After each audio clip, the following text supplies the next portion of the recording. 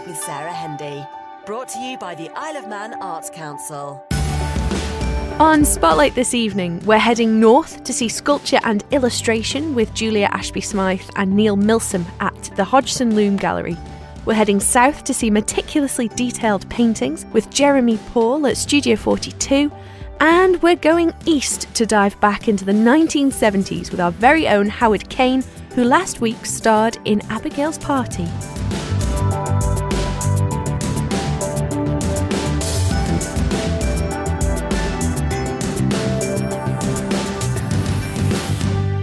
As ever, you'll find the whole programme with extra bonus material this week in our podcast at manxradio.com. We start this evening's programme in the 1970s with Manx Radio presenter Howard Kane. He and a merry band of local performers joined forces to stage the acclaimed film director Mike Leigh's 1970s cult classic Abigail's Party in aid of the Roy Castle's lung cancer charity. He spoke to news editor Lisa Harding. It's an iconic 70s play, I think. It's one I remember seeing when it was the BBC Play for Today, probably in the 70s, rather worryingly, and seeing Alison Steadman playing the delicious Beverly, or hideous or horrifying, depending on how you look at it, and I think it was Janine Duvitsky playing one of the other parts as well. I remember then thinking, oh my lord, I don't know that I fully understood it or appreciated it, but loved the play then. And, you know, I've always wanted to do the play. It has been done over on the Isle of Man before, but I've never had an opportunity to do it. And so it came up this year, yeah. We were doing another play. A friend who was actually directing it, who's a very good actress herself and used to be a professional actress, said, have you ever fancied Abigail's Party? I said, you know what, I really have. And she was thinking of doing it for a charity fundraiser. That's the charity she works for, the Roy Castle Lung Cancer Foundation. And it sort of came from there. So it's one of those sort of manna from heaven, really, because I thought, leave it a few more years, I'll be too old. So it was perfect timing.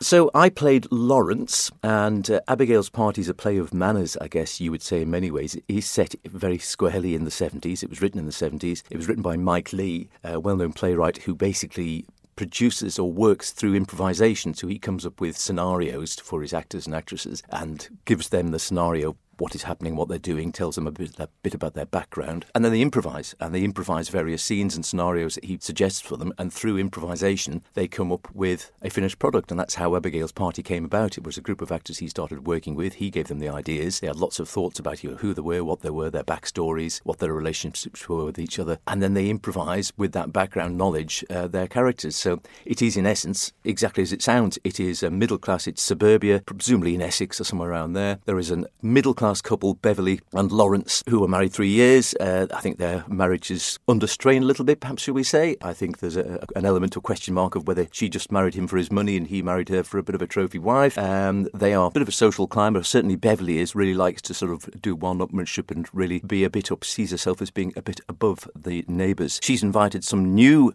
neighbours in, Tony and his wife, who come along. They are newly in. They are just their first house. And yes, Beverly loves to show off what she's got, and equally Lawrence rather sees himself as slightly above the people who are coming in. Meanwhile, we have Susan, whose party is Abigail is her daughter. So Abigail's holding the party. She's been asked to leave because it's a teenage party, so she's sort of homeless for the evening. She's been invited as well. She actually is slightly upper class and is married to an architect and is somewhat above all the rest of them, but is equally very uneasy. So it's this play really on the clash, I think, of the classes, the nouveau riche, which sort of came out in the 70s, that sort of slightly upper middle class feeling, that terrible class thing we do have in the UK, or certainly had in a big way in the 1970s, of, where were you, where's your social status? And it's just that delicious uneasiness as the whole evening unwinds. People drink more and the truth comes out, as it were. It's the 70s. You've got lots of classic music with the likes of sort of Demis Roussos. I think there's mentioned some of the music in the play, so I think you've got the Sex Pistols or something playing down the road where the young ones are having their party, so the music's blaring out there. Meanwhile, the oldies, or I said the oldies, it's me, isn't it? Playing the likes of Demis Roussos and Donna Summer, I think, right at the beginning. Oh, I love to love you, baby. The classic starting track on that one as well. All wonderful classic 70s hits. And again, even that has its tension, and that Beverly loves all that. Lawrence, the character I was playing, likes to see himself as somewhat more cultured, like classical music. He likes James Galway, he likes Beethoven, he sees himself as slightly above all of this. I think that is absolutely delicious. I think the play itself, when it was originally done, like I said, with Alison Steadman and Janine Duvitsky was so well known and so admired, and I don't think Alison Steadman's ever done anything better in many ways, and I'm sure it's lived with her for the rest of her years, even though she's a wonderful actress. I'm sure she's never shaken off that mantle of playing the delicious Beverly back in the day. But it still resonates today because you still have those sort of problems going on, and there still is that sort of class thing, isn't there? Maybe less than there was in the 70s. This one was literally put together for the show. So it was Janine, it was Laura coming in to do it. She said, right, just asked a group of friends who were all actors and actresses on the amateur front, would you be interested? They all said yes, and that was it. So it was an ad hoc group, been and gone, but who knows, we might do it again. Spotlight, brought to you by the Isle of Man Arts Council. Now we're heading Laxey Way, where illustrator Julia Ashby-Smythe is in the middle of hanging work for her joint exhibition at the Hodgson Loom Gallery with Neil Milsom, who we know for his sculpture, but he's been adding something completely new into the mix for this show. He's got paintings, and he's very good paintings. They're very sculptural in their layering of colour, but they are, yes, fabulous. He's too good at everything. It's not fair. But yes, it'll be lovely to see those as well in the exhibition. The colours are just beautiful. Yeah. Because everything that I'm seeing here at the moment, I mean, you're still in the middle of curating. Very good of you to let me come in the gallery. I know how busy these days are, so thank you. There is a real darkness, and I suppose that's a lot. You know, we see a lot of that in your work. It's the bright and the beautiful, but there's always a twist. There's always something just a little bit dark or mischievous or even menacing in your work. And I can see that that's definitely something that's carried on through. I mean, how long have you been producing this work for? Because I don't think I recognise any pieces from real life, only from Instagram and Facebook and posts that you've made. We decided after we finished the last exhibition in 2016 that we'd have one that would have been last year. Yeah. But there's probably about some of the pieces have been done 3 years, some have been done closer, but the theme is deeper. And it's deeper in emotion, deeper in thought, deeper in throwing yourself into experimental techniques, because there's a lot of things that I've got in here that I've never done before. The same with Neil and his paintings and the way he's layered with not just paint, but other things to get the results that he wants. Gosh, that sounds exciting. It is. So there's lots of experimentation and just that whole deeper theme, not only in the subject matter, but the thoughts that are behind it and just going with it. So some of it is a little bit deep. Some of it is deeply dark in its colour and its essence, but there's still a gentleness, hopefully, within that, or a vulnerability, hopefully.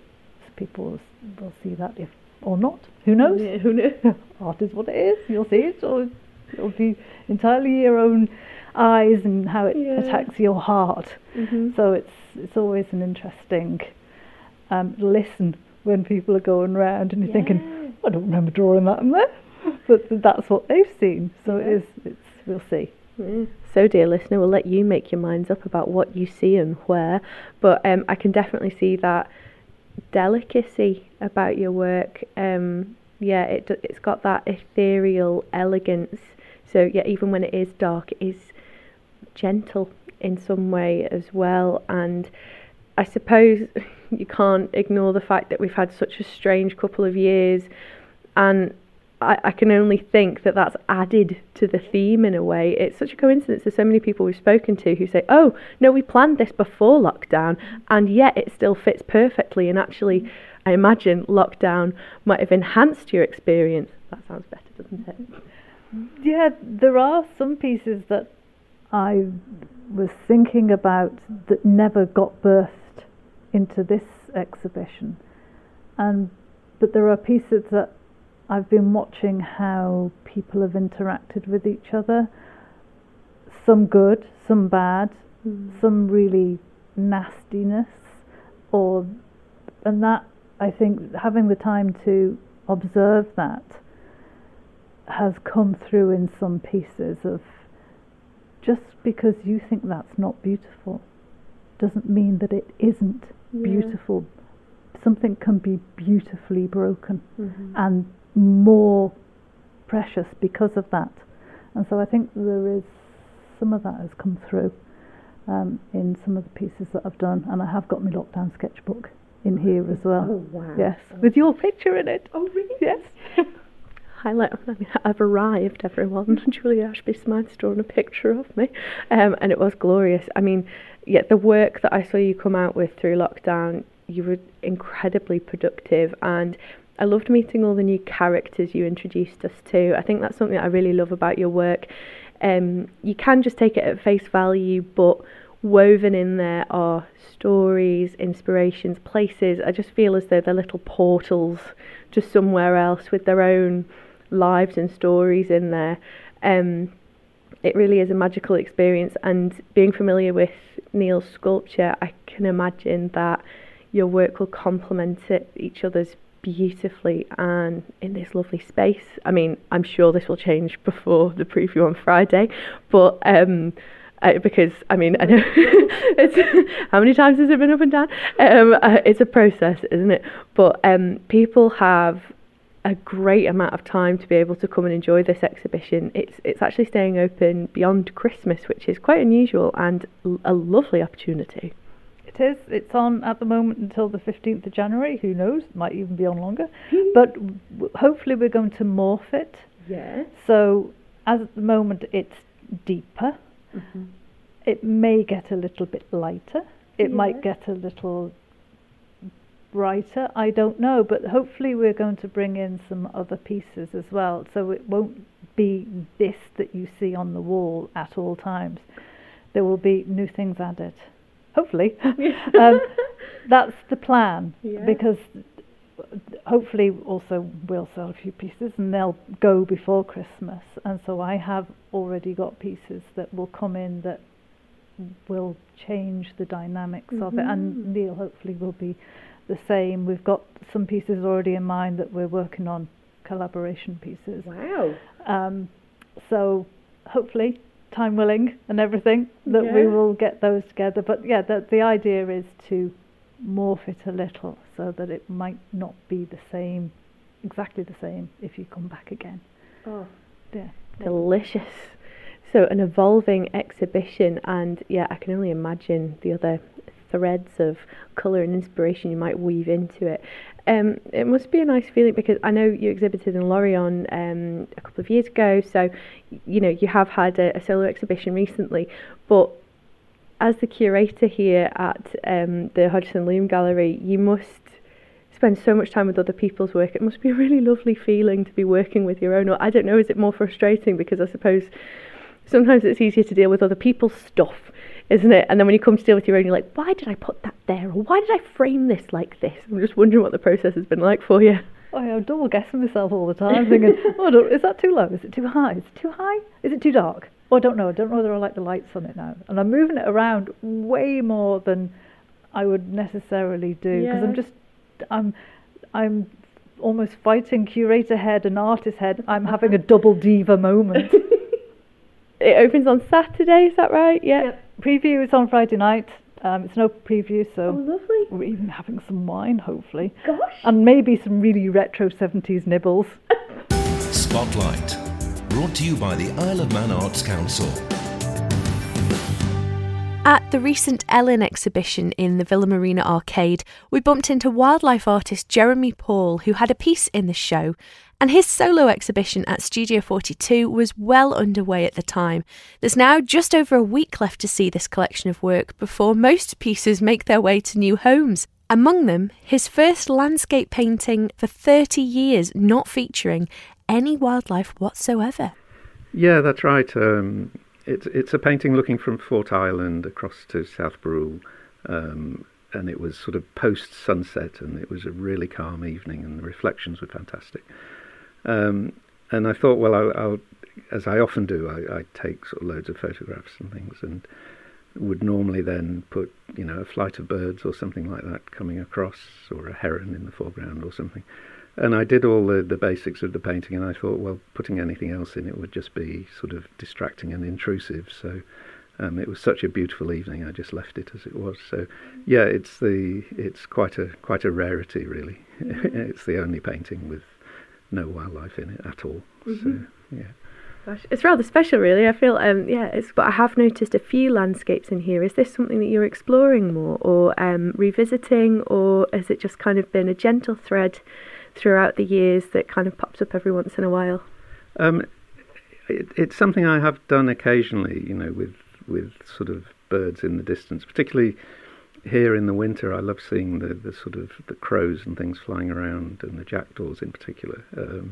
Sort of during the winter with winter landscapes, and I've done one or two, and I don't know, I never know where my work's going to sort of develop or how it's going to change, and it's changed quite a lot over the years when I look back, but it might be something I'll do more of.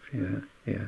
I quite enjoy it. It makes a change from painting close-ups of feathers and things, so it's quite a nice thing to do.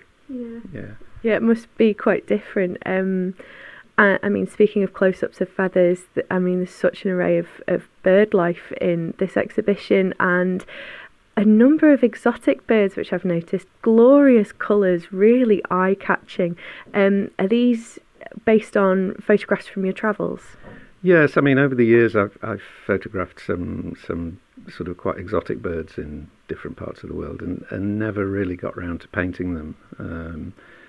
Partly because, a lot of people don't know what they are, and it's a completely different colour palette to what I'm sort of used to working with. So I sort of challenge yourself to try and paint some of these birds. It's something I've thought of doing quite a few paintings of. More of the birds that I've seen in different places, different parts of the world. So there's a few of those. I mean, I had a whole selection of kingfishers from around the world, which are sort of all sorts of different colours. I've got quite a lot of photographs of hummingbirds, which will be a real challenge to paint, because you've got this iridescence, and I keep looking at them thinking I must have a go at that. But I don't quite know how I'm going to do it, but we'll see. Gosh. I love a hummingbird. I can't wait to see those. They're just so elegant, aren't they? Something interesting that you told me, a lot of the conversations you've had, a lot of the interest you've had in your work has been more around the familiar species that people recognise, perhaps somewhere that they think could be nearby to where they live, or somewhere they've been before. There's a real draw to what's familiar, what's known, which kind of surprises me, because the colours of the exotic birds are just so eye-catching and captivating. Yeah, it's a strange thing. I mean, people think I do a lot of travelling, and I've been very lucky in the travelling I have done, but probably, the majority of the paintings I do are sort of local based, and, here on the island and Scotland maybe. And one, from here on the island, most of them are around Colby. So, it is the sort of the familiar. And I just get a lot of inspiration here. So it's obvious that that's going to come out in my work.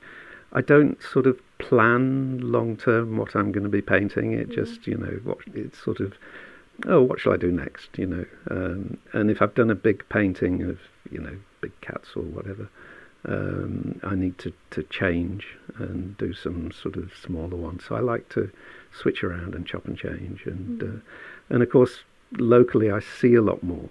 I mean, like I had a sparrowhawk in our back garden the other day. And there's quite a few more buzzards around, and hen harriers I see locally, and brown hares. So it's when you see something like that, that's the sort of instant inspiration to do a painting of it. So that's where a lot of it comes from. Yeah, those sightings really are very special, and I just wonder if the couple of years that we've had has turned people's attention to what we have on our doorstep, what's precious to us, what we really treasure. It's just really interesting, the way that people have been drawn to that which they know. And as you say, a lot of that comes from Colby, where you're based. We're here in your studio, and what a lovely studio it is. It's so light.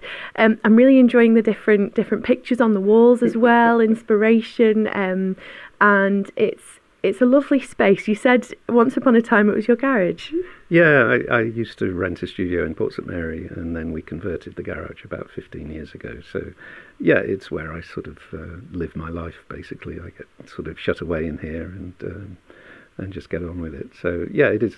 I mean, it's a bit small sometimes, but I don't do enormous paintings. So, so it works quite well as a working space, yeah. It's very peaceful as well. I'm wondering, when you sit down to work, there is a radio in the corner, but do you find that kind of thing a distraction? Do you like to have the window ajar because you've got a bird feeder just outside your window? A very popular bird feeder, I have to say. Do you find that you kind of, once you're immersed, you're unaware of goings on around you, or are there things which you can find intrusive? Because I suppose in this space that you've created, you can have the best of both worlds should you choose it. Yeah, sometimes the hours just fly by when you're really into a painting. I mostly have the radio on sort of pretty well all day, and usually speech radio. I prefer that to listening to music, although occasionally I have music on, but it's mostly speech radio. And it must be a sort of different part of the brain. I can listen to something on the radio and really concentrate on what I'm painting at the same time. If for instance my wife comes in and starts talking to me, then I can't concentrate on what I'm doing, you know. So it's a strange thing. Once I'm sort of in the zone of painting, I can paint and listen to the radio and watch the birds out of the window. I mean, it's such a time waster watching the birds on the feeders, but you know, that's part of the work as well, of course. You know, so. Yeah, can relate exactly to what you say about being able to take it all in and be 100% focused on your work. The setup you have by the window, you have beautiful natural light landing on your easel. It must change through the day, though. How do you cope with the changing weather? I mean, if there's bright sunlight shining through the window, that can't be a good thing. Like a photographer, I imagine bright sunlight is not your ideal. Maybe this diffused, slightly, murky day could be a lot better. Well, two things. Yes, the studio's great, but particularly at this time of year, in the late afternoon, I get direct sunlight on the side window, so I have a neutral coloured blind which comes down. I've also got two large spotlights which are over my sort of left shoulder, which they're not daylight spotlights. I think for me they're too blue, but these are just the normal spotlights, so I have those on all day in the winter, so the light doesn't change that much. But mostly it's pretty good. It's just at this time of year when I get the occasional days of direct sun coming through the window that it's a bit of a nuisance. But no, it works quite well as a studio. The light and everything's pretty good. When I first started and I was renting a little room in Port St Mary, I had to have all sorts of lighting arrangements because there wasn't any sort of there. So this is a lot better than that. Yeah, definitely, I can see that. And around your studio, I mean, as I said, there are different bits and pieces, inspiration. I think it's a very tidy studio, actually. You wouldn't want to see mine. You've got feathers, of course, and a couple of antlers as well, and some taxidermy too, because I suppose when if you are painting from your travels, or even if you spot a sparrowhawk in the garden, you can't get it to sit still. I'm just wondering, does that assist you when you're painting detail and really getting to know what you're painting? No. No. I mean, the taxidermy, these were things that were there's one of the great northern diver and the other one's a short-eared owl. These were things that were being chucked out by people. They're very old, moth-eaten things, and they chuck them in my direction, so they just sit on the shelf here. I don't know how old they are, but yeah, they're pretty old. So no, they don't help me in the slightest. They're just there sitting on the they're just there sitting on the shelf. No, I mean I work from lots of photographs and a lot of observation. And you have to have both, really, to be a successful sort of wildlife artist. You have to have the observation to know the behaviour and the settings to, where the different birds or animals are. And then you have to have the close-up detail in my sort of work, because if you get it wrong, people will point it out to you. You get the people who will count the number of tail feathers and things like really? that. Oh yeah. Gosh. Yeah. So you have to be accurate, and a lot of that. I mean, I take all my own photographs go into my work. So I've got thousands and thousands of photographs. Some are very good. An awful lot of them are really bad. But I can work with really bad photographs. They're just a reference. And you put your knowledge and your... I mean, I've actually been painting seriously now for 40 years when I think about it, and it's full-time. 31 years as a full-time artist. So if I can't do it by now, then then I need to be giving up and doing something else.